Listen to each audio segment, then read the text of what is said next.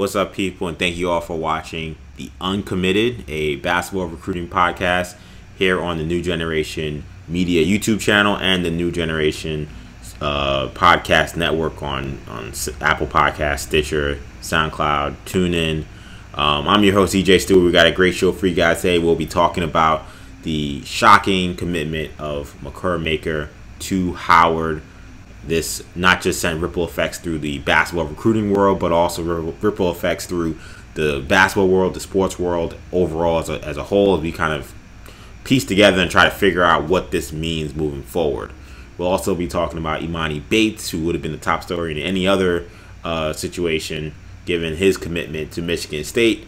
I have some doubts about how long that's going to last, or whether or not that commitment is going to be followed through, but I'm curious to see what my buddy Kendall, who's with me as always, has to say. We also got Chet Holmgren cutting down his list of the top 7 schools for his recruitment, and ESPN's top 25 players of the 2023 class. It does include Bronny, does include Mikey Williams, but where these certain players are and where they rank them was controversial, so we'll be discussing that. So Kendall, you joined me on this podcast. Good to have you as always. What are you looking forward to talking about today? I'm looking forward to talking about all these topics. Obviously you're a Gonzaga fan. I'm a Memphis fan, so the Chet Holmgren recruitment will be a fun one to watch. Typically, Memphis comes out on top against Gonzaga when they play on the court. Historically, so. What are you talking about? Yeah, Google it. Google it for the fans that don't know. Whatever. But so I'm excited about that, but I'm also excited to talk about the 2023 class because it's a class that has been kind of high profile because of, you mentioned Mikey Williams and Bronny James, but there may be some other names that will emerge from that class that could have an even bigger impact on the basketball world than even those two. So I'm excited. Yeah, it should be a good show. It should be a good discussion all around. Let's begin, as I said at the top of the show. Class of 2025 star Makur Maker really made a shocking announcement when he said that he would be committing to play college basketball for Howard University. Maker is the highest rated recruit to commit to an HBCU since ESPN has been ranking recruits and established its recruiting branch in 2007. He's ranked right now at number 16 in the 2020 class. He said in a statement talking about his commitment, quote, "I need to make the HBCU movement real so that others will follow. I hope I inspire guys like Mikey Williams to join me on this journey." Kendall, how surprised were you by Maker's decision, and what do you think? What do you think about this whole situation? This is a guy who had put his name in the NBA draft, so this was very surprising to hear. Now he's committing to a college, and it's an HBCU. Yeah, I mean, I think this recruitment had always been an odd one. Obviously, Makur Maker is the cousin of Thon Maker, and has the same guardian, Ed Smith, same guardian as Thon Maker's, who ran Thon Maker's recruitment that ended up him going straight from the prep world to the NBA. Most people assume Makur Maker would be taking the same jump. As you mentioned, he had entered his name in the NBA draft. I believe he has yet to take his name out of the NBA draft. Right. He still has time to do that if he wants to. But most people assumed he was going straight to the NBA, and I did. All of the recruiting smoke had been mostly around Kentucky and UCLA. He had taken a visit to Howard, and I always assumed between him and Josh Christopher, who had also taken a visit to Howard, that he seemed more likely to go to Howard only because the options that he was talking about never seemed realistic. Kentucky was recruiting every other big man in the class. Ended up with Oliver Sarr, a transfer out of Wake Forest, who they're excited about if he can get eligible along with other big men that they already have signed. UCLA has a plethora of big men that they are bringing back. Although obviously Makur Maker would have been able to play there. He would have been able to play at all these schools. He's a great player. But Memphis is recruiting Moussa Cisse very hard. They got in the mix late, it seems. And Howard was the one that made the most sense. So it was like, yeah, I mean, they need him more than any of the other schools. So if he was going to go anywhere, Howard did make sense. And when he announced yesterday that he was making his commitment, he said it was going to be in the next week, and he decided to do it in the middle of the night at 3 a.m. But when he announced he was making his commitment, I assumed it was to Howard because those other schools didn't seem to be prioritizing him the same way. So look, it's a great day for Howard basketball. It's a great day for the HBCUs from an athletic standpoint, not just basketball. Honestly, this is something that we could see in football. That's a little less likely because it's not FBC. It's not the FBS level, I should say. But it's still, I think this is something that a lot of people are going to look at and say, wow, this could be a game changer. But I think the question I would have is, all right, is Makur Maker, we talk about Imani Bates, who we'll talk about and whether or not he'll ever play college basketball. Is Makur Maker actually going to take his name out of the NBA draft? Because we're talking about a guy that's still, I would look at it as probably a second-round prospect right now, given there's not a whole lot that we know about him at the high school level. He's played in the AAU tournaments, but he played in the Adidas circuit, which is weaker than the Nike EYBL. He played at Hillcrest Prep, prominent prep school out in Arizona, but we're not completely sure in terms of the NBA level. So it's just like his brother, or his cousin rather, who also had a lot of mystery around him. And he has even more mystery than Thon. Thon was kind of a cult hero in the high school basketball world for 3-4 years. He'd been a legend. Whereas McCord kind of has been more of a guy who's kind of come and risen more in the last couple of years. So look, it'll be interesting to see whether or not he goes to the NBA or not. But regardless, I think this is a huge move. I think if he plays college basketball, he's going to dominate. If you watch Makur Maker's tape, he's going to dominate. He's going to dominate the MEAC conference. We're talking about a guy that's going to be a 20-10 player. So I'm very excited to see that if it happens. And John Morant really showed us that you can play at the mid-major level and still be a top 5 pick. So I'm certainly excited about this, and I'm sure a lot of people are. Yeah, this was awesome news, man. When I heard this news, I got really excited because this is what we wanted to see. We knew it was gonna take one brave soul to say, you know what, I know they're not gonna have the best facilities. I know they might not have the greatest infrastructure, but there's a greater good. There's a greater good. There's a greater purpose for this decision, and it takes a little bit of selflessness to do it. And I really commend this young man, Makur Maker, for making that call, no pun intended, to say, you know what, I'm going to be the one. Someone's got to do it. We've got to start to represent our historically black colleges. We got to kind of, not stiff arm some of these big schools, but kind of let them know, hey, man, like, you're not going to just be able to just woo me with all the bells and whistles, and not provide anything in terms of helping the black community as a whole. I think that this was an important message that needed to be sent. It just to do that, just like when any kind of social cause, it takes a lot of selflessness. So for Makur Maker to be the guy to say, you know what, I'll do it, especially when you had a guy who was talking about entering the draft. Like, to me, that's even more crazy, because you're like, this guy was trying to, and we'll see what happens with that, but this guy was trying to potentially be a millionaire. Yeah, when I see... Now he's like, you know what, I'm going to take my talents to an HBCU. And, like, these, the schools are great. It's not the schools, it's the athletic programs that are a mess. When I see people, like, articles being written about, Makur Maker picks Howard over Kentucky, UCLA, and Memphis, part of me is like, I think they're burying the lead, because look, honestly, again, those schools, I don't think they were recruiting them as hard as they were recruiting other guys, because I think there were a lot of people skeptical about whether he'd play college basketball.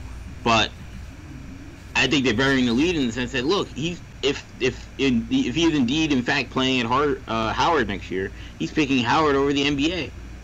He's a guy who can go straight to the NBA. If you're picking Howard basketball over the NBA coming out of high school, that's a huge deal.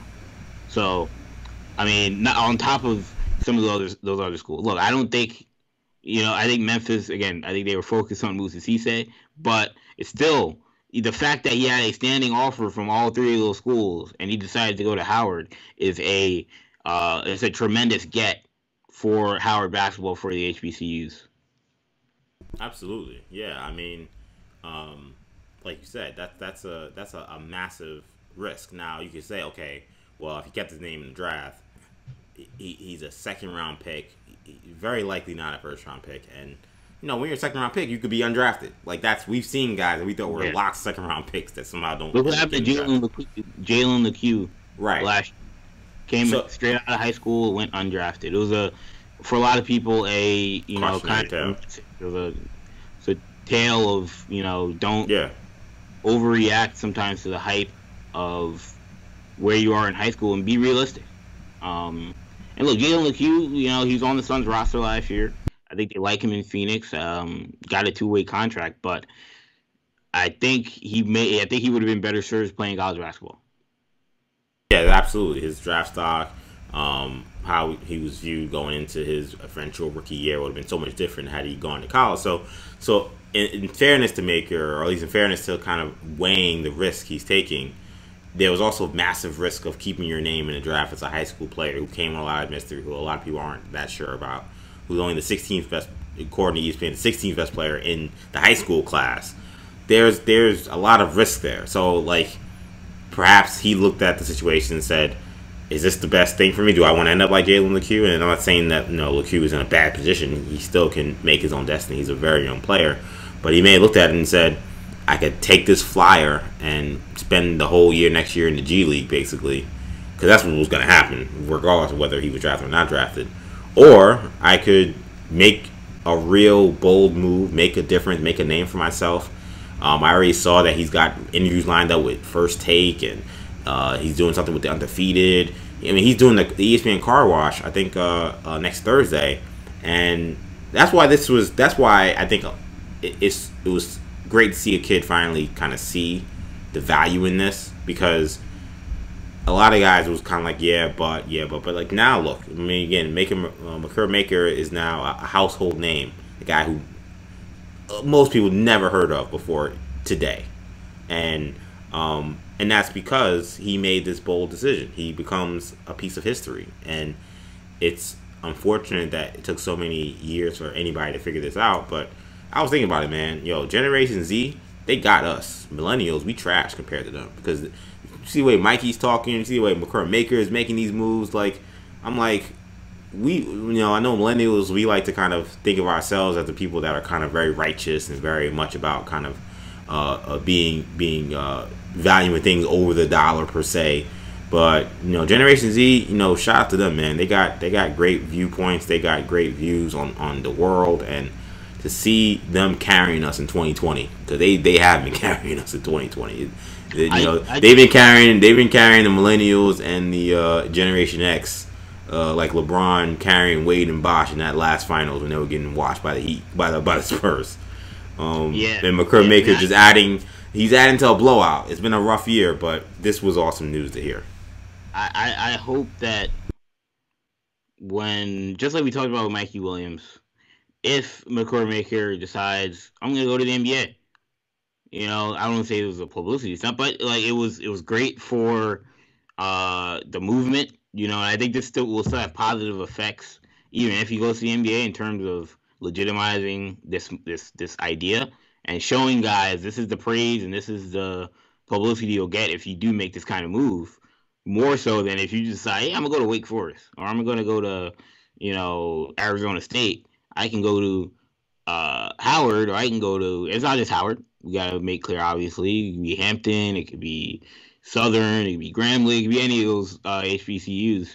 But I just hope he doesn't get chastised if he decides to go to the NBA. Oh, well, he will. I mean, unfortunately, that's our society. We love to say, ha ha, look at you. Like, we're all about collecting the receipts. So, and to be honest, I think that's why he's going to go through with it. I think he's at a position where whatever thoughts he had about going to the NBA, he's gotten enough feedback to realize that was not going to be a good option. So he's trying to come up with a second option, And he came up with a great one that I think was way better than anything he could have came up with, in my opinion. And I think it's very low risk. We talk about the risk, but I think why wouldn't you? I talked about this with Josh Christopher. Like, why wouldn't you go to a school where you can go and average 25 points a game, 20 points? Maybe that means I'm disrespecting the level of talent, but you're not. He's averaging 20 points a game next year. Yeah, he is. I agree. Especially as a 7-footer, like mid-major guards. We were talking mid-major guards are serious in any conference. Like in HBCUs and the MEAC SWAC. They got. If you 6'1" and you playing D1 ball, you're nasty. Yeah. Newsflash to anybody who's ever played basketball. Watch those first 4 games between NC Central and Texas Southern. Those guards are nasty. The problem is they don't have big men. Their centers are 6'7", 6'6". Guys that I don't know where they found them. Yeah, they guys that are playing on the football team. They need to. They just gave him a jersey.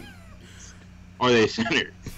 So now you have those guys trying to guard McCord Maker. Are you kidding me? That 7-footer with the handle of a guard? No way.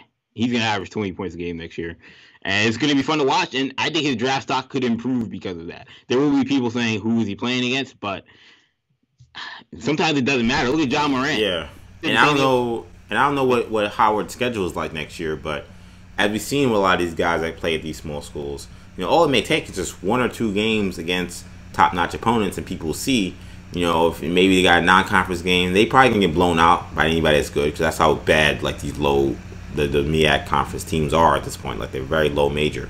But they tend to play tough schedules. Yeah, because they gotta get the money. That's the only way they get the bag is to just go play North Carolina and get beat by 50. Like, so they'll make $1 million off of it. So it's a win-win, I guess, for both sides. But yeah, he goes to North Carolina, get beat by 30, but he puts up a 30-point box score, or they make the NCAA tournament in a 1-16 matchup. He puts up a really nice game. Like, people are gonna look at that tape and say, "Yo, when he played against elite level competition, he played great." And instead of some of these other kids who are playing against that kind of competition, 15 to 20 times a year in their conference, maybe Maker won't have to play these guys twice, 3 times, and he could have great games. And now we look at this and say, "Wow, man! Not only did he kill it against all these other kind of mid-major, low-major teams, but then when he did get the chance to play against top-notch opponents, he shined, and he likely will because he's not going to be playing with other top guys on his team. So when they play against North Carolina or an NC State or somebody like that, he's going to be getting the ball every play. He's going to have every opportunity to eat.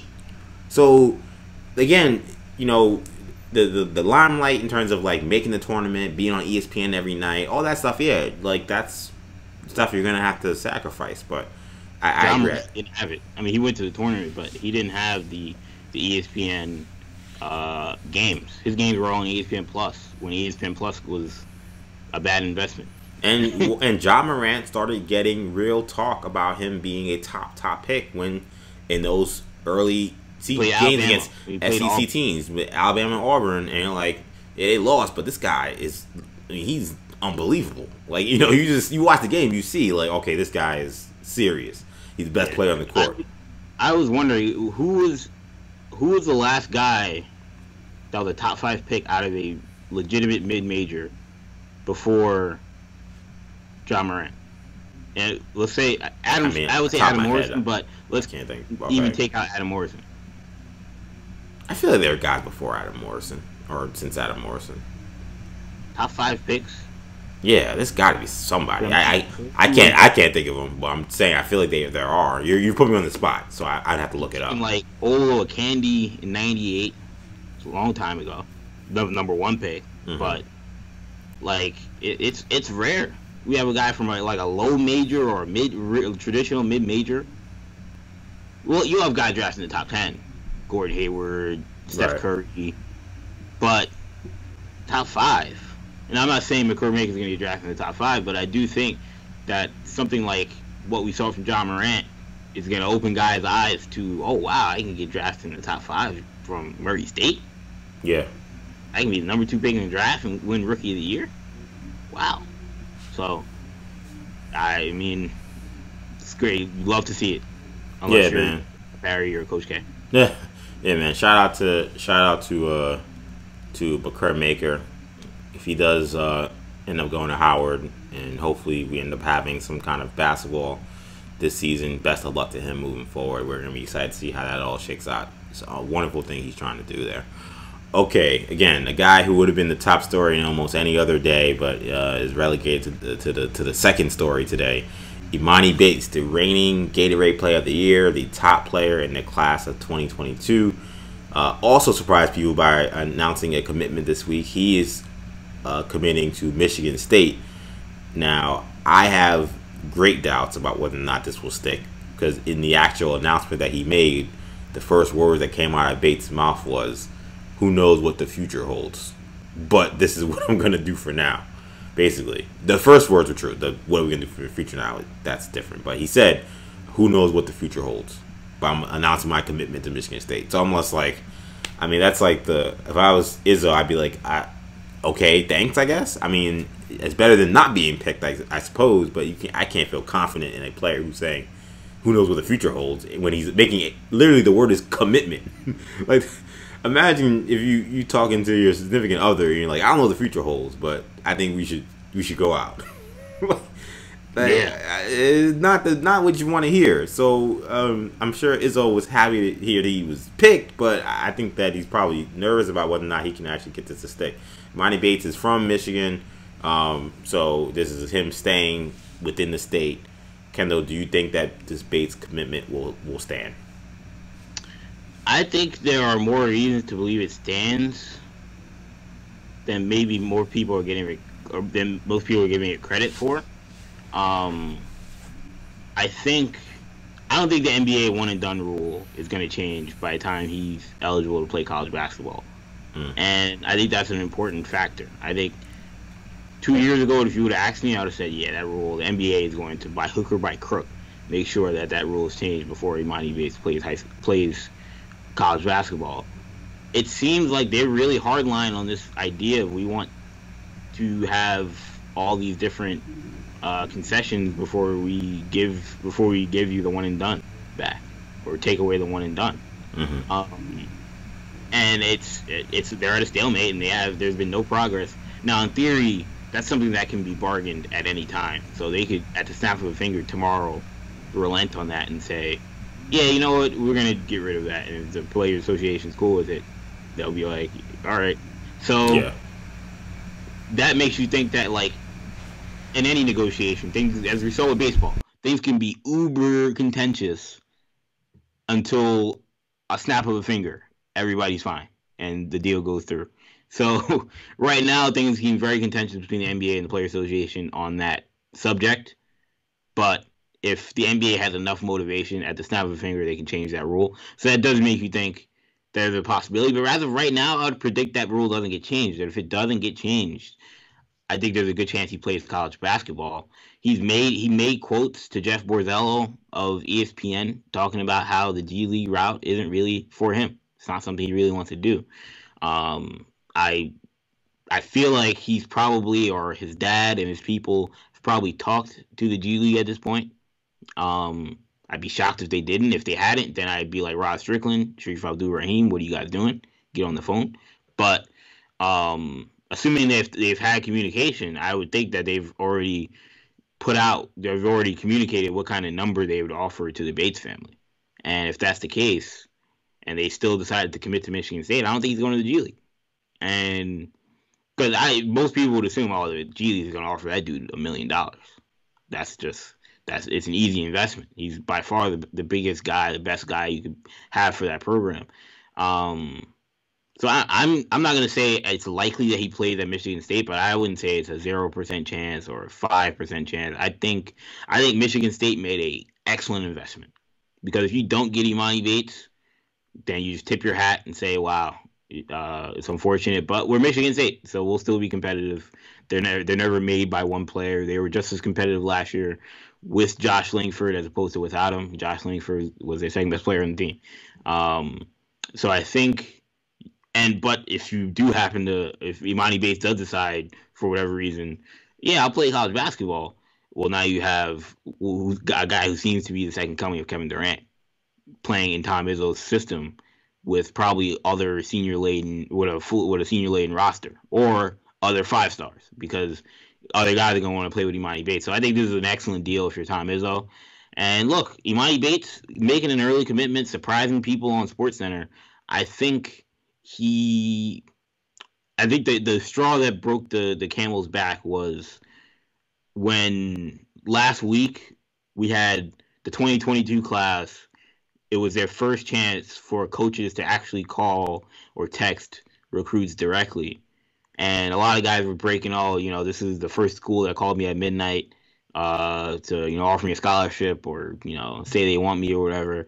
And Imani Bates, most people assumed he's not going to get a whole lot of calls, but he'll get one from Izzo. He'll get one from Juwan Howard. He'll probably get one from Calipari. Juwan Howard and Calipari did not call him.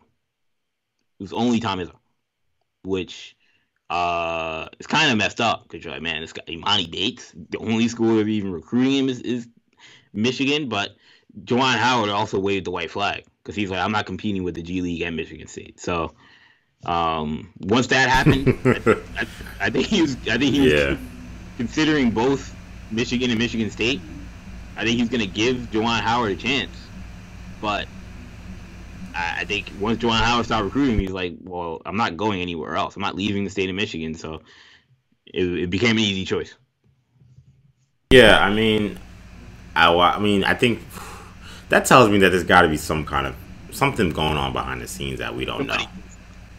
Yeah, somehow it became Michigan State did something that got them an inside track that was insurmountable, and I can't imagine. I don't know what it is because I was going to ask you: this is probably the? Has Izzo ever gotten the number one guy in the country? No, right? Like, I mean, that's he's been coaching for a long time. That's a bold statement, but I think we have a good enough recollection of the kind of players he's brought in, and even his best recruits. I mean, the only guy I could think of that was close may have been Zach Randolph. I don't think he was number one. Yeah, I couldn't tell you. Like consensus, clear number one. Like that's the only guy I can think of. I was like, he was close. He if he wasn't number one, he was top 5. Right. But he may have been one of, if not the best freshman in college basketball. Yes, but that was true. I watched him play. Yeah. So, but went to the NBA. Yeah. So Izzo hasn't snagged this kind of guy before. So to me, that tells me that there was. Clearly, they established that program and the Bates family and Bates himself. They established a relationship early on that he felt very comfortable with. That I don't know if it was because of the G League now becoming more a factor, or just because of the strength of the relationship that the Michigan State staff had with Bates. Those other schools just didn't think they had a chance, so they didn't waste their time. I would say. I also think that, to me, they all think it's early. I think they all feel like I don't think this commitment is going to stand because of his own words. I don't think that when you say, who knows what the future holds. I think this commitment, the way you explained it, it's how I take it. Is I feel like he's been boxed into a corner because no one else. They're all recruiting him, but nobody really is doing the groundwork that you would need to actually get the commit, except Michigan State. Right. And he can't commit to the G League now, and he doesn't sound like he really wants to do the G League. So, and any kind of opportunities in Europe or in Australia, he's not going to know that now. He really would. That would come later on. So he wants to play high school basketball. He's not going to do the Jeremy Tyler and say, what, I'm going to just spend like 4 years in Japan. Right. Yeah. So even if he changes his mind, he's not going to get a good enough offer at this point in time to make him even consider that. So that's off the window. So Michigan State was the only place there. Now you could say, well, why would you commit so early? I think for him it was like, why not? He seems to be the kind of kid that I don't know. He just seems to be the kind of kid that's like very much like matter of factly driven, and I don't think he's in this for the flash. No, I don't think so either. There are some guys, obviously we don't need to name names. There's some guys where you wonder, like, all right, they put more into their announcement. They put so much into their announcement, and it's more like into their brand. Right. Like, I think him and his dad are cognizant of, his talent level and and what he's worth. and things of that nature. But I don't think like, they put their joint in ESPN, but it was, you could tell like his body language wasn't like, oh yeah, where's the camera? He kind of was like, yeah, I guess I'm doing this. Yeah, he kind of didn't look comfortable even being in that situation. I guess kind of like, I'm not saying that he's Kawhi Leonard, but I did get Kawhi vibes from him during that, that interview. And it's funny because like you get these kind of players who are these big phenoms. Typically, in basketball at least, they come with big personalities. Right. Even if they're polished, like someone like LeBron James, like he was polished, but he had a personality. He was not shy of the camera. Emoni Bates is not like those guys in terms of a personality standpoint. He seems to be like social media follow. Yeah, he seems to be a strictly business kind of kid, which is great. I love that about him, and I think that's why probably the Izzo brand, attracted him, because you don't like if you're a one and done guy, you're talking about I want to just put myself in a position to get just the most love and the most most support from a coach in like a selfish way. Izzo's the last guy you ever think about playing for, because Izzo coaches everybody like they're the 15th walk on the team. That's why he doesn't get one and done guys. Right, because those guys know they're not going to get that kind of support. Exactly. In the one and done era, the only one and done recruit that Izzo's ever gotten, from my memory, is Gary Harris, who stayed 2 years. Stayed 2 years, yeah. One and done. And he got Jaren Jackson. Yeah, and he got Jaren Jackson. I'll give him that as well. Yeah. Jaren Jackson's probably better than people expected. He could have.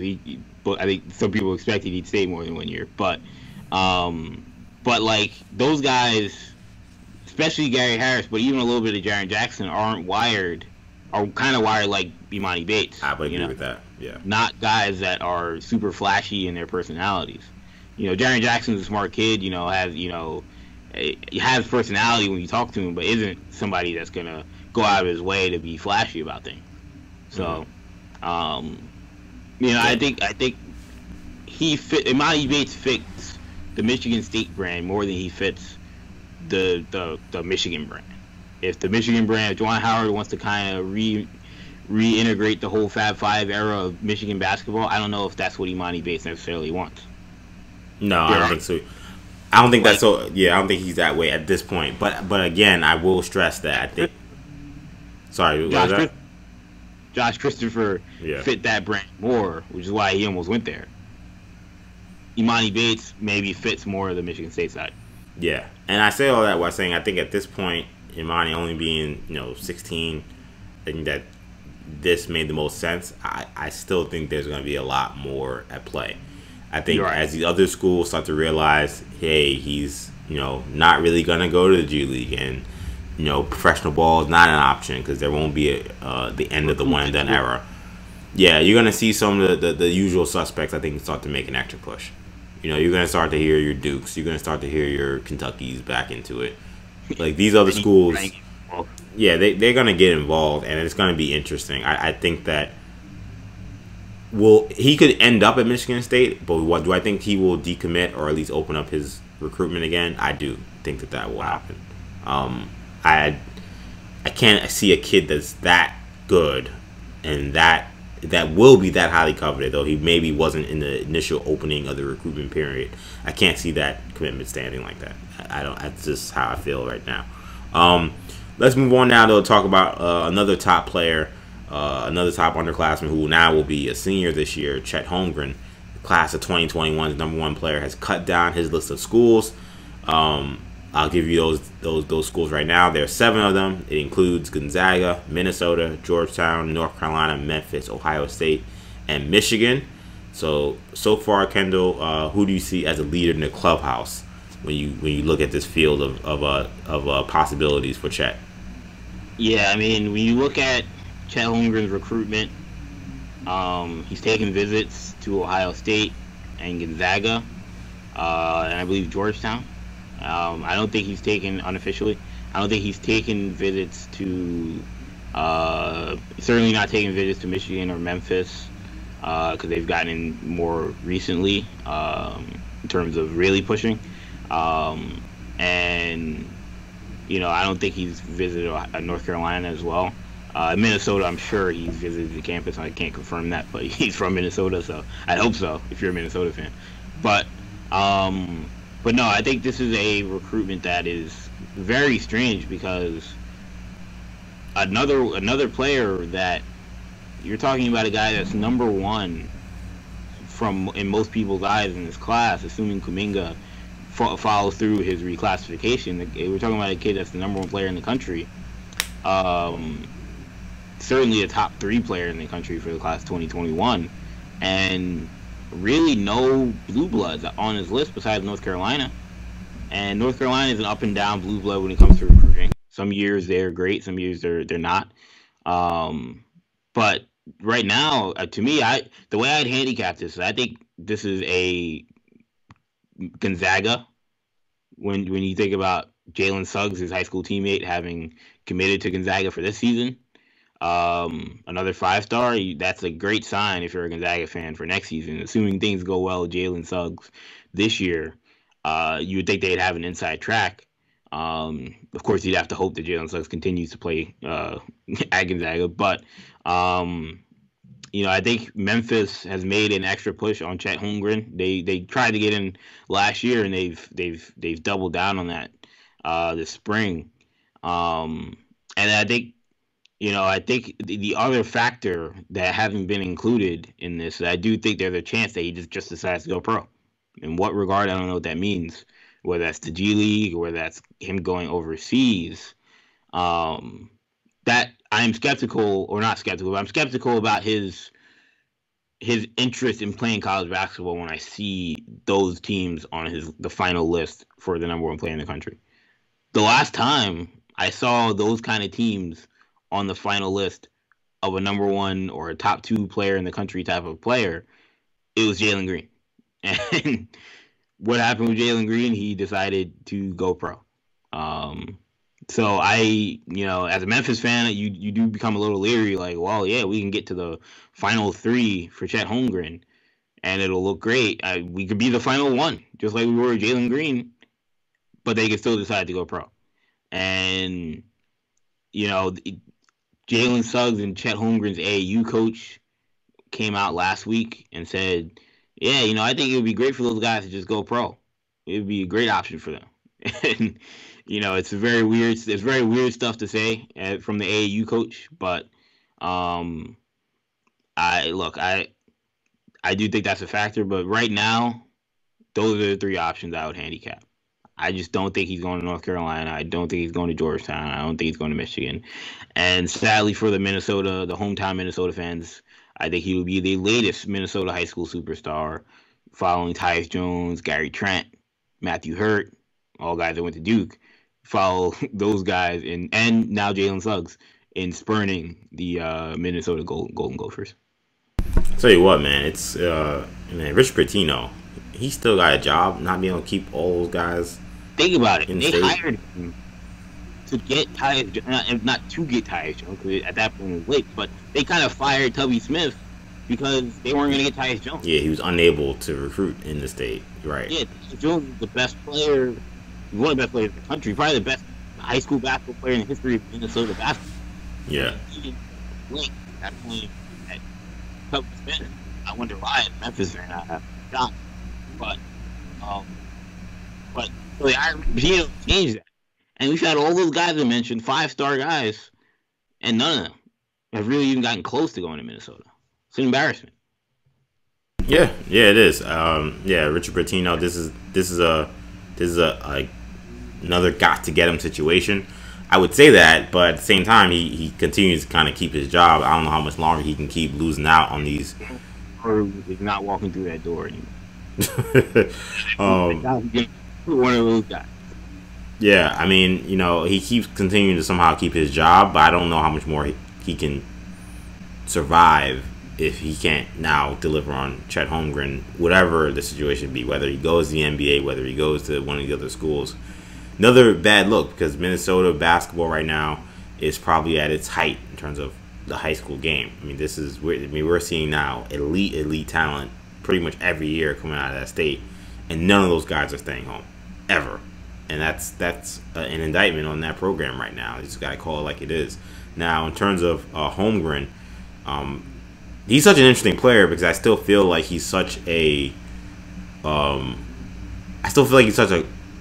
question mark is maybe a harsh word, but like I think because project is harsh too, but more that's probably a little better than question mark.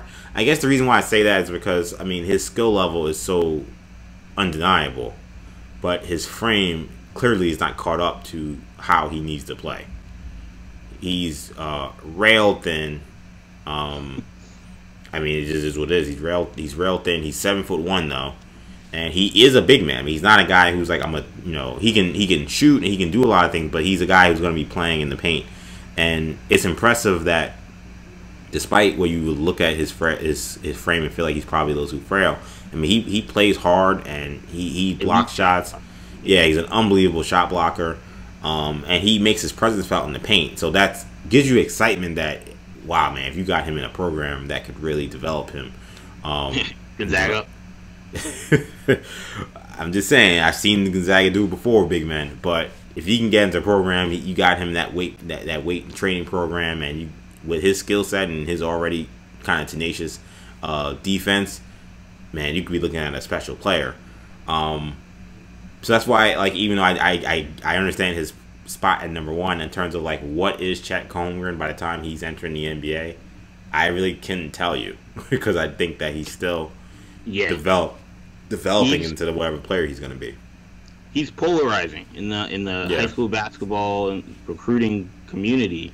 There are some people that don't see it. Some people are like, I mean, he's too skinny. He'll never be good. Or he's going to be overrated. You know, he's another TJ Leaf, Matthew Hurt type guy.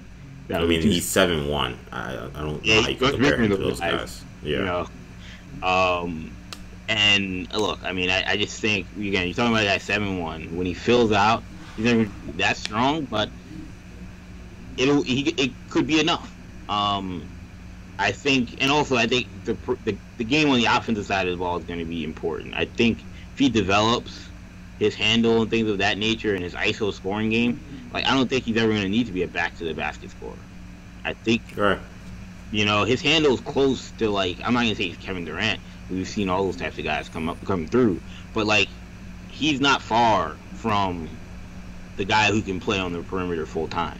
And I'm not saying I want that for my 7'1" center. You want him to have some sort of back to the basket game, but I think it's going to be interesting. You know, if he wants to be a big man, I'd say go to Georgetown or go to Gonzaga. If he's saying I'm going to commit to maybe playing more on the perimeter, I'd say go to Memphis. Yeah. Or go to the G League. But I think those are going to be interesting factors in his recruitment.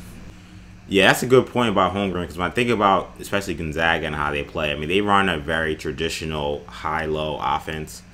They're not going to be in a position where the big man is going to be, you know, isoing on the perimeter or getting really a lot of iso situations. They're a well-oiled machine, but they run a system, and it requires the big man to be very disciplined in kind of running the system and getting the shots that are available in the offense. And with Holmgren really kind of experimenting with his game and growing his game on the perimeter, how that meshes with how Gonzaga plays. Right now, I would say it doesn't. But I'd also argue that Holmgren needs to develop the kind of interior game that I think he would best learn at Gonzaga. I think that obviously, you know, playing on the Pat Ewing with at Georgetown, you know, he's coached Dwight Howard, he's coached Yao Ming. That would be it. I mean, yeah, it's unlikely, but that would be the other place I say, okay, that's another place where you can go. Now, the other thing I love about Gonzaga is that, while we do talk about, he could really develop his post-game a la Kelly Olynyk and Sabonis, Zach Collins, even Drew Timme and Petrushev. But the fact that, look, Drew Timme, I don't expect him to go to the NBA next year. I could be wrong. We've seen Gonzaga guys, you know. Yeah, I would not bet anything. Put it past him that he's the National Player of the Year candidate next year. All this time in the quarantine, he's in that hyperbaric chamber that Gonzaga does, and who knows what comes out. But assuming Drew Timme is back, those guys could play in the front court together, and Drew Timme's a primarily post player. maybe Chet Holmgren does float on the perimeter with Gonzaga on the offensive side of the ball. But Timmy, I mean, if we're talking about their roster, I mean, Timmy is kind of that like stretch four talent. Like to me, he's way more versatile than Holmgren is. Like, offensively,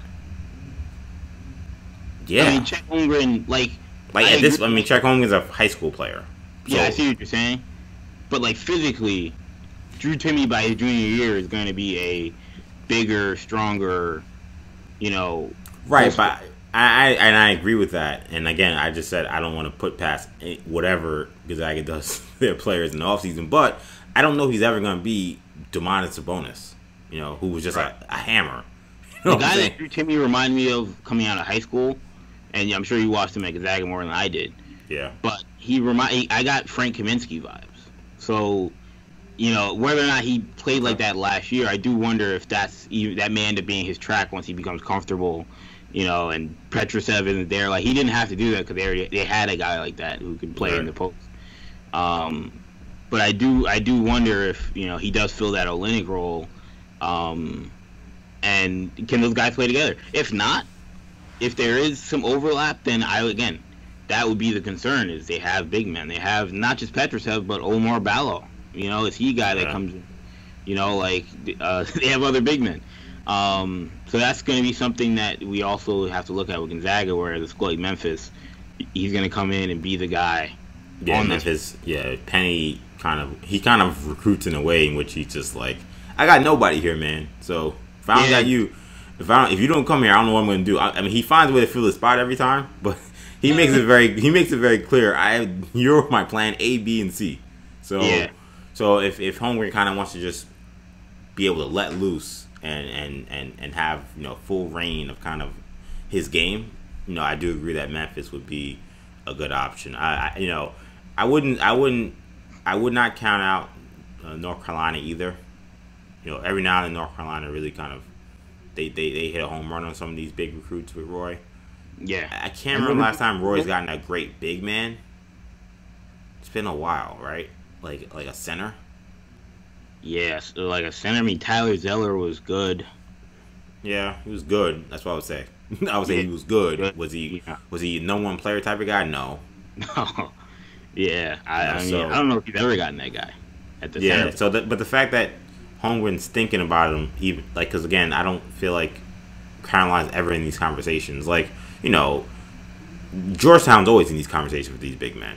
Some of these schools are kind of always in the conversation with these big men. North Carolina isn't. So the fact that they're in it makes me think that he is seriously considering them, and that's going to be a team I think to follow because they're the most established program of all the programs that I hear. And as we know, those are the programs. Sometimes you kind of like, because of sometimes the fit of these other schools or this one other school may be the hot name right now, we kind of just dismiss the bluest of blue bloods. But whenever Carolina's in the conversation, they're going to be heard. Yeah, and Ohio State's also an odd team on this list. I don't know if, he's just... I don't know what to make of the Ohio State thing. Yeah. But, they just haven't really been involved in any, kind of top 5 guys, top 10 guys, really, since Chris Holtman's been the coach. But you are in a situation though where obviously he's looking at we got Gonzaga, Georgetown, Carolina, Memphis outside of the Big Ten. But remember, he is from Minnesota, so right. Michigan, Ohio State, Minnesota, that's all close to home, and playing against kids he's used to playing against, family getting able to travel to these games more. So I'm sure that is a big reason why those schools are being mentioned. I think Michigan also I would not, because he definitely seems like the kind of kid I could see going to Michigan. I would not count them out either. I know we didn't talk about that. The moral of the story is don't count out anyone on Chet Holmgren's list except for Minnesota. Yeah, history shows us that Minnesota thing ain't happening. If you had to log in a crystal ball. We can't say crystal ball because that's copyrighted. That's trademarked by 247. But you have to put in a prediction for Chet Holmgren's commitment. Where are you putting that into? I'm a Gonzaga fan, so of course I'm gonna say Gonzaga. I actually do though think that the momentum with Suggs, the Holmgren thing we've been hearing pretty much, I mean, since it was established that he'd be, when we started talking about schools, Gonzaga was the first team that was being mentioned. So it seems like Few has a mini pipeline at that high school, and to me, where Holmgren needs to be as a player, again, what's the best program I think to get him there after doing his 1 year? Absolutely, to me, that's Gonzaga. To me, if I was logging in to pick, I'm going pro. It's unfortunate because I hope he goes to I hope he could play college basketball. So you think it's G League?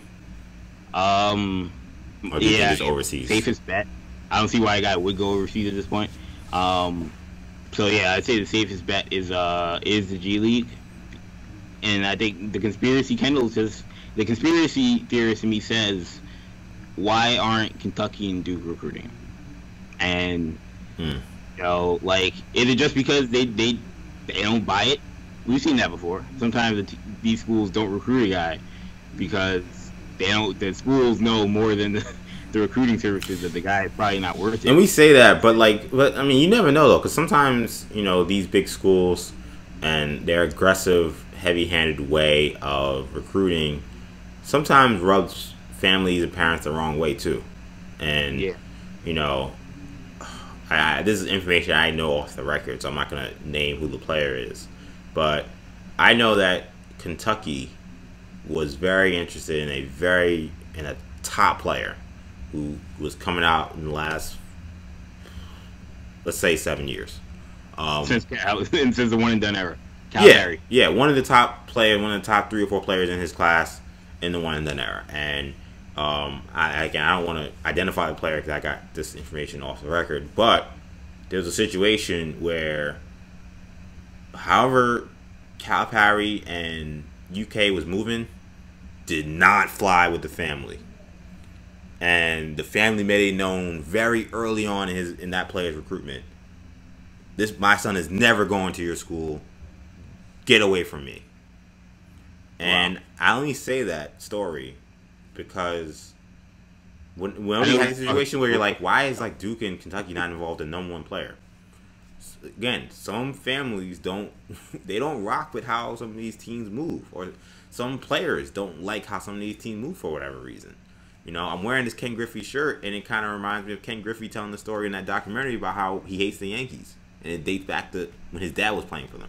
Like, there are little things that could happen that can make you just say, I'm never gonna even think about that school. And those schools know, and they know, and they say, I ain't touching that guy because we did something that messed that up, and we're not even gonna be involved. So I don't want to say for sure that means that, he's not really interested in college. It could just be that the bluest of blue bloods and however they operate did not fly with these families. I think you see that sometimes when you see these guys that do commit to some of these schools. You're like, how come none of the biggest schools were involved? Sometimes you think, can he get qualified? That's not the situation because he's looking at Michigan and Ohio State and North Carolina. North Carolina, academics have been kind of up and down typically, but Georgetown, like, these are all schools that, obviously not a qualifying situation in terms of athletic academics or anything like that. So that's one reason why I bring up that story, to say you never know why the top schools aren't involved. But sometimes they can be very personal. Yeah, off there we'll have a discussion. Yeah, I'll let you know. I think I have an idea, but we'll talk about that. Now the last story we got to talk about today, ESPN came out with its top 25 players of the class of 2023. This was a controversial list to some people. The top 3 included Mikey Williams at number 3, Oakland big man Jalen Lewis at number 2, and DJ Wagner, the son of former number 2 overall pick DeJuan Wagner, at number 1. Brian James did make the list. He was at 24. Kendall, what do you make of this top 3 and Bronny's spot on this list? Yeah, I mean, I guess to a lot of people this was a bit of a surprise because Mikey Williams is the most high profile. I mean, of course, Bronny's the most high profile, but I think most people understood at this point he wasn't the number 1 freshman in the country. But Mikey Williams had, emerged as the most high profile kind of freshman in the country for a lot of people in high school basketball circles, and it became clear to a lot of people that he was probably the best freshman in the country.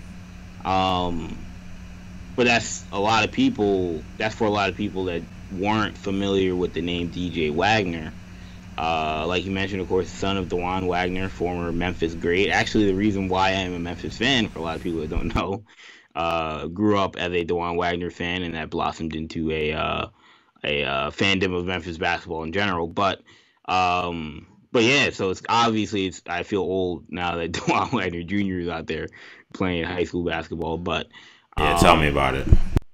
yeah, I can imagine you feel older than I do. But but no, look, I mean, Mikey Williams.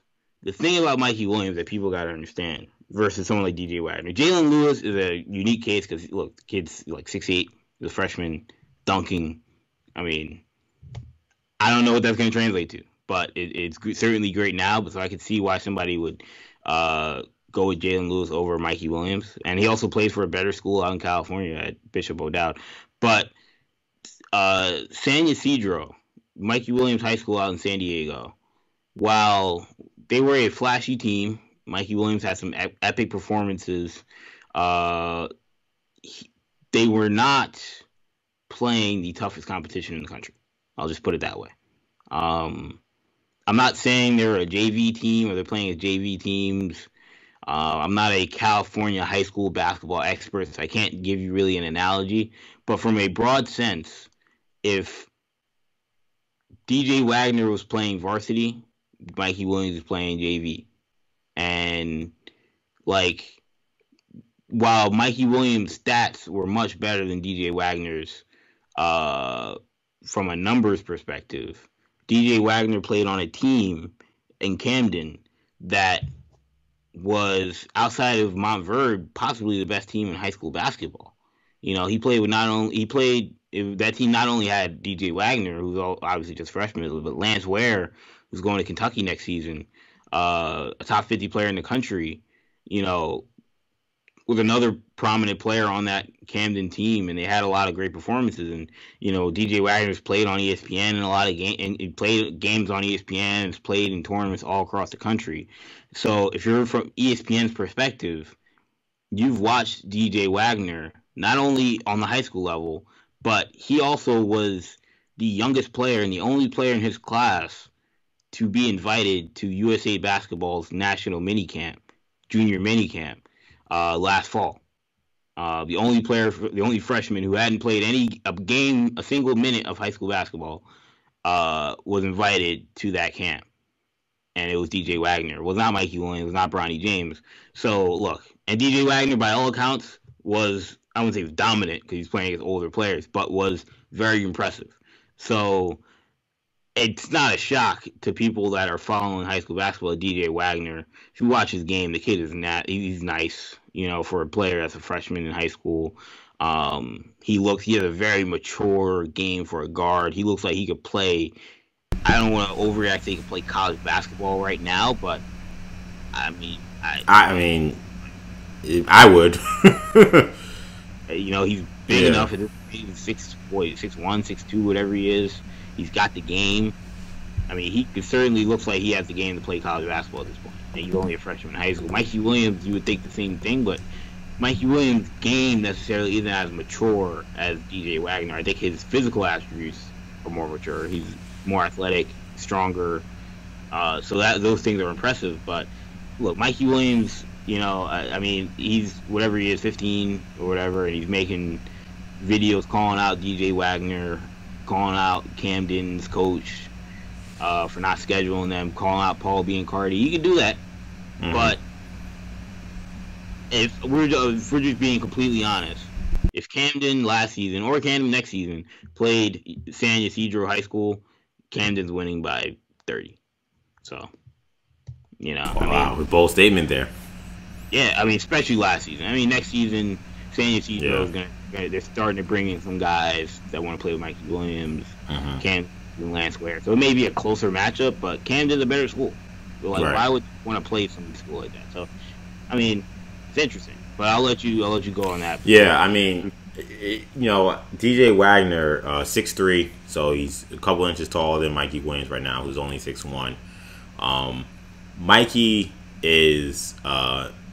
Mikey in many ways is more flashy, so I get why a lot of people viewed him as more viral, more of a phenom, more hyped. You know, he's more athletic. He's got way more personality. He, you know, as we saw in that, again, the video you're talking about, where he was basically slamming everybody, including DJ Wagner, including Paul Biancardi. He's not afraid to speak his mind. It's funny. Paul Biancardi is the nicest man in college basketball. I've met Paul Biancardi. He's a great dude. so I mean, I'm not saying, and you know, I know there's some saying, oh, maybe Mikey talking about the HBCUs is why he's now number 3. I don't know. I don't know. I'm not gonna say one way or the other. I don't think, you know, I don't want to make that kind of accusation against Paul Biancardi. But there are a lot of politics that go into this, no question. There's a lot of the politics is legit. Yeah. But I'm the biggest tinfoil hat guy that's going to be like, oh, you know, he committed to Kentucky, you know, all of a sudden he moved up 20 spots, you know, or he committed to Memphis and all of a sudden he dropped 50 spots. But I just don't think that they're making those types of decisions when it comes to the number 1 player in the country, because it's not in their best interest. Right, exactly. At the end of the day, they need to be right when it comes to the number 1. When it comes to, like, and also I think 18 and 12, yeah, things can be fudged. And I also think that, you know, if the accusation is Biancardi is like, you know, an arm for these college coaches, and this is them kind of punishing Mikey, well, that doesn't help their cause in getting Mikey to go to their school. So, which is still up in the air and still very well could happen. So I don't see why Paul or anybody at ESPN would feel the need to do that.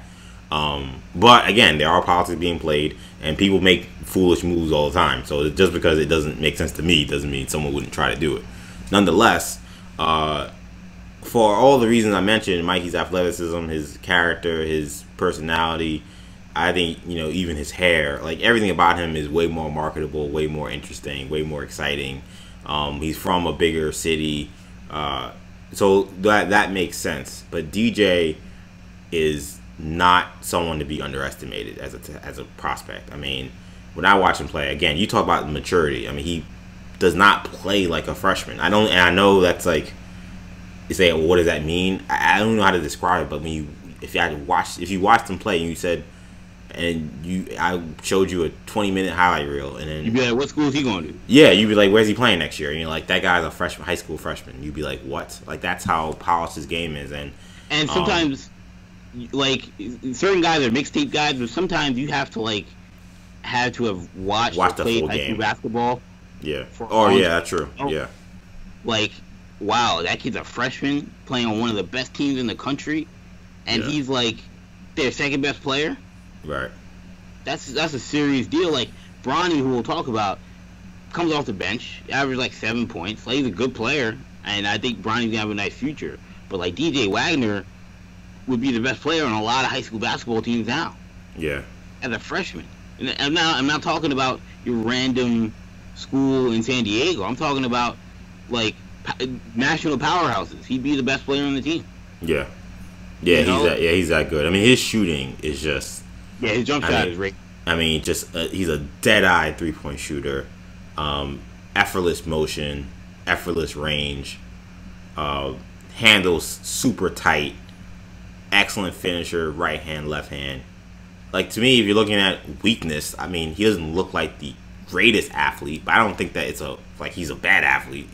He's not, he's not somebody like Mikey. Clearly is, like the 99th percentile type of athlete. A guy 6'1" that does what he does as a freshman.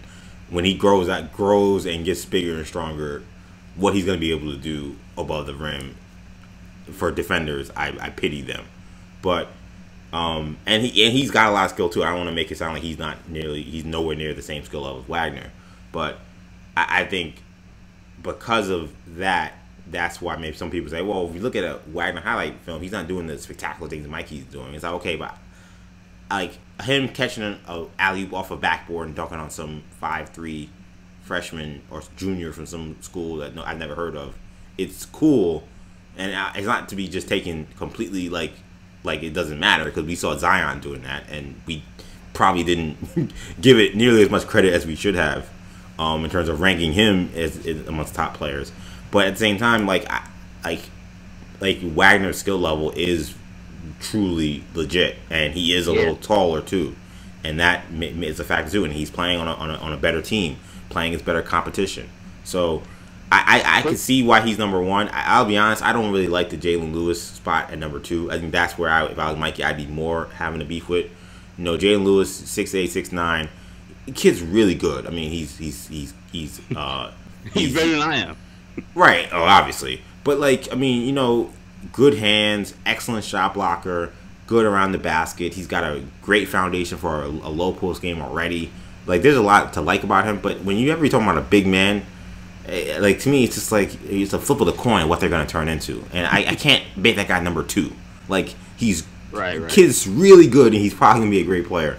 But I think what Mikey's already shown with his skill level and his athleticism, I can't take someone like Jalen, who's still to me, it's still a mold of clay. You know, I don't know how much more he's going to grow. Is he only going to be 6'8"? Because there's no way I'm putting a 6'8" center at number two ahead of, you know, Mikey Williams. Now, if he grows to 6'11" or 7 feet, all right, that's a different conversation. Yeah, but Mikey at 6'1" is already nice. I already know what he is.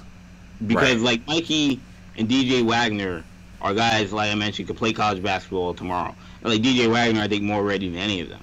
But Jalen Lewis couldn't. Not any high level. But like you said, if he grows to 6'10" and continues his dominance in the paint, worst case scenario, you think like, oh, he's Vernon Carey. You know, I mean, that guy is a top 5 player in the country, regardless of what year he's in. So one thing I do like about Jalen, man, we want to talk about finishing with authority. You know, I think his body's still catching up to the athleticism that he's gonna have, but I mean, this guy, because he's already throwing it on people in the paint, and I'm like, whoa, okay, you're only 6'8", fam.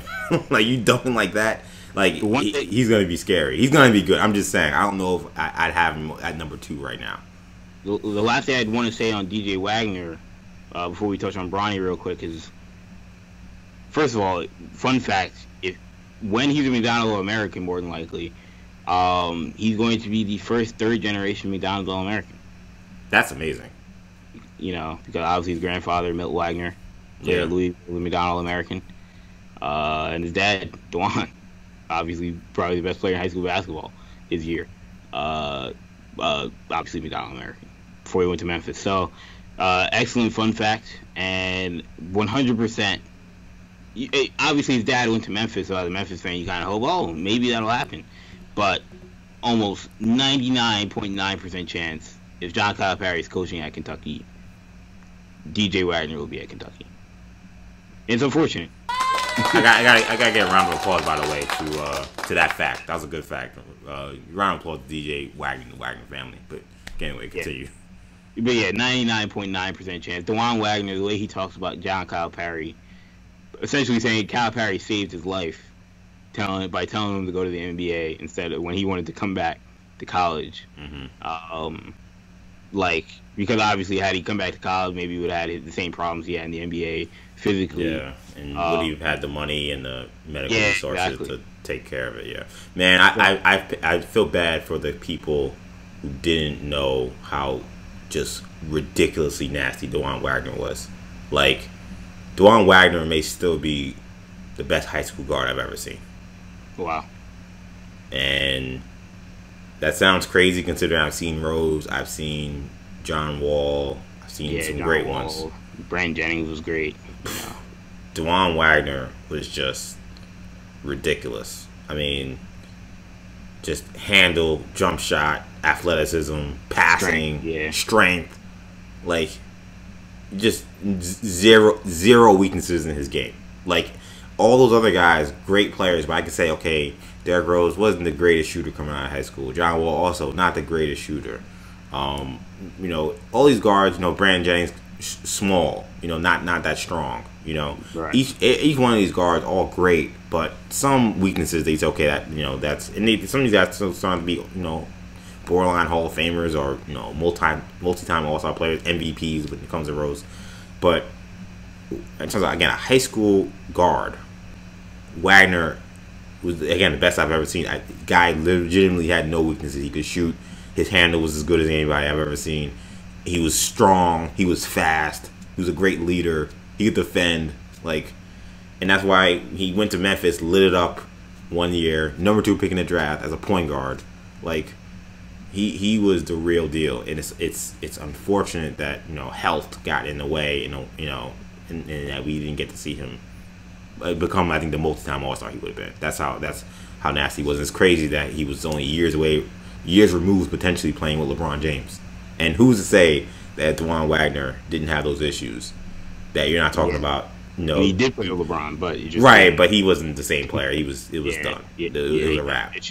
But imagine if Wagner never had any of those concerns and he got to live up to his potential. Maybe LeBron never leaves Cleveland. Maybe you're talking about a new Cleveland dynasty. You're talking about LeBron. Yeah, maybe Wade and LeBron is in Cleveland. Right, exactly. They're Wade and LeBron. Now, my question would be, speaking of LeBron, what do you think about Bronny coming in at 24? Obviously, I can't compare him to any of the guys ahead of him. I don't know any of those guys. Yeah, a lot of people aren't familiar with. No AAU season, so a lot of people won't be familiar with him next year as well. May not even be a high school season. By the way, we kind of all know what the deal is with Bronny. He'll have a good future. Mm-hmm. I don't think he should go straight out of high school if he can. I think he should play college basketball. By the way, I think there's a chance DJ Wagner may go to Kentucky regardless of the rule. That's how much Dajuan Wagner loves Calipari. Right. And Dajuan Wagner did the same thing. So keep that in mind if you're a Kentucky fan. But what do you make of the fact that there are going to be teams playing AAU tournaments? There have been teams playing AAU tournaments. There are going to be teams playing AAU tournaments. There's a tournament in Vegas happening right now. Chet Holmgren is like, I don't know if I'm going to play. But it's crazy. Yeah, it's well, I mean, AAU basketball, obviously it's big, Wild West. Yeah, and it's a big part of our show. So I'm not going to, slam it. But, this is the kind of nonsense you see where you're just like, come on, man. Pandemic, coronavirus raging throughout the country, and we're playing AAU games. These kids going to be still playing 3 games in one day, 3 games in 8 hours, 4 hours. Like, that's not the kind of thing. Are they staying in the bubble? No. Yeah. There's no AAU bubble. Yeah, that's not happening. Yeah, that's very nasty. I'm not for that. That's not a good idea. When you're talking about playing with kids' health, I know most part kids don't seem to have the grave conditions that older folks seem to have. Yeah, but even if it's these kids transmitting that virus to older people, that's still terrible. And so I'm not for that. But Bronny James, I'm happy he made the list. I mean, Bronny is very talented, a really good shooter, really smart player. Like, whenever I watch him play, I'm always very impressed with how similar to his dad. Like, the game always seems to come to him. Like, especially when you see these national TV games, I'm kind of waiting for that moment where, like, Bronny trying to do way too much because of the moment or the spotlight. Right. Drake's courtside. He's gonna try to go nuts. And he never does. I mean, I don't want to say never. Not like I've watched every game he's played, but the games I've seen, he doesn't do that. He seems to always play within the team system. He knows he's the 4th or 5th option on his team, but he plays the right way, plays the team system, and he's a clutch player. And he's a smart player. He's good. I mean, he's already 6'2". We'll see how much he grows, but yeah, I mean, there's no, when you watch him play, like, he's not like, oh, he's only out there because he's Bronny James. Like, he helps his team win. Like, he deserves to be out there. So if you're talking about you're playing on the top, they were state champions, so you're playing one of the best high schools in the country. You're a freshman, and you're not like just out there as because you're LeBron James' son, so we getting you some burn. Like, you actually can play, and you're helping the team win championships. His son didn't play. Yeah. And his son was a senior. And Dwayne Wade, obviously was very vocal about, the coach, in a very LeVar Ball-esque way. Really? I didn't even know that. Oh yeah, he went on TNT. You don't remember this? He went on TNT. No. It was like right when the pandemic, they were playing the state championship or whatever, and they were talking about it. They were showing the highlight of Zaire Williams hitting a game-winning shot to send them to the state championship game, and. Adam Lefkoe, the host, asked D-Wade, was like, oh, yeah, you're going to be at the state championship game? D-Wade was like, nah. He was like, why not? Whatever. Shaq might have been like, why not? And he was like, I don't want to fight the coach or something like that. I'm not playing my son. I'm like, wow.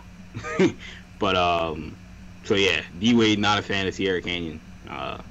if people didn't realize that. But Yeah, yeah, that's true. Bronny. All season, I've never seen. They made a big deal about Bronny and Zaire being teammates. Zaire It dealt was. with injuries. I never, and LeBron was very, supportive at these games. I never saw D Wade at anything involving Sierra Kane. I didn't think about it until just now. Yep. And LeBron, he talks about LeBron being one of his best friends in the world, and I believe him. I don't think he's making that up. Yeah. So the idea that he ain't showing up to anything when LeBron repping them that hard, yeah, that's a very personal issue. Yeah, and exactly. He's close with Bronny, exactly. But again, it's not any beef to towards LeBron or Bronny. It's just the coach. Anybody, any parent would be like, my son could be out there, but if I don't like the coach, I'm not gonna. I mean, you can say I'm not gonna go, but like he's seriously saying I don't want to fight the guy. But we see, that's not that's not an unusual thing in high school basketball. It's just normally Right. not public to the entire world. What I do want to say though, the last thing about Bronny is that very, like you mentioned, very high IQ player. Yeah. And basketball intelligence goes a long way when you're evaluating players, and he's got it. So look, some of the physical traits you don't know about yet, but he is LeBron's son, so you feel good about that. And you don't know how much he's going to grow, but he can shoot, and he's a very high IQ player. So I would not be shocked if he rises rapidly on this list. And he also plays for a premier high school and will be given the keys to that high school very soon, if not next season, by his junior year. So Bronny's not all hype. He's a legit player. Like, is he the best player in this class? No, but is he a legit Donald American type of guy who's going to be one of the best players once he's a senior in high school basketball? It looks like that's going to happen. You never know what's going to happen over the next some odd years.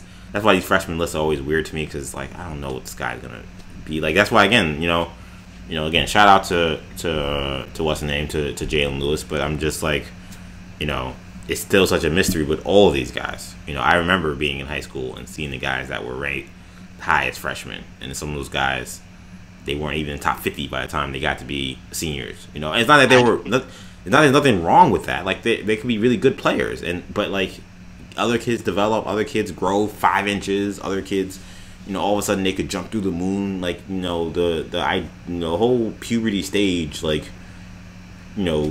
it's so unpredictable. Some guys never grow. Like it's so these lists are like they're fun, but like it's kind of like unfortunate because like sometimes these kids didn't have to live up to something that they could never live up to because of circumstances that have nothing to do with them. They can work as hard as they want. As you know, EJ, I went to high school with multiple D1 college basketball players, and guys that all were in my class. A lot of them went D1, and so I came in with guys in high school, some ranked in the top 100 in the nation, that didn't play any level of college basketball. Coming into high school, number one, top 100, and I've also seen guys.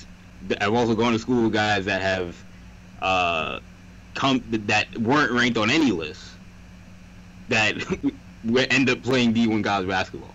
And I've seen guys that were top 50 in the country at one point as freshmen coming in that played low major, mid major basketball. And there's nothing wrong with that. Now technically we're now playing high major, but it's impressive. But it just shows you that the ranking as a freshman is largely irrelevant. You could be a guy that's unranked and end up playing. You end up being a fairly big recruit by the time you graduate, or you could be a guy that was, top 100 and you don't end up playing college basketball. You end up switching a sport. Like there's still a lot of time. So it's still very, very volatile, but we feel like we have a good idea on DJ Wagner, Jalen Lewis, Mikey Williams, and probably Bronny James as well. That's going to do it on this episode of the Uncommitted Podcast. Of course, if you like this show, be sure to check us out on, of course, our YouTube channel, New Generation Media, as well as our various audio sources for our podcast. You can listen on the New Generation Podcast Network. We're on Apple Podcasts, Spotify, SoundCloud, Stitcher, and TuneIn. Also catch us on social media, Facebook, Twitter, and Instagram. Just search us, New Generation Media. You'll find us there. You can find me on Twitter, EJ_Stewart, and on Instagram, Action EJ. Thank you guys so much for listening in. Let me just throw in that, be on the lookout. If Moussa Cisse commits, we may do a special episode. Yeah, exactly. Yeah, so you may have a bonus uncommitted for this month. So be on the lookout for that as well on our YouTube channel, all of our podcast hosts. But for Kendall, I'm EJ. Hope you guys enjoyed this one. Take it easy, guys. Peace.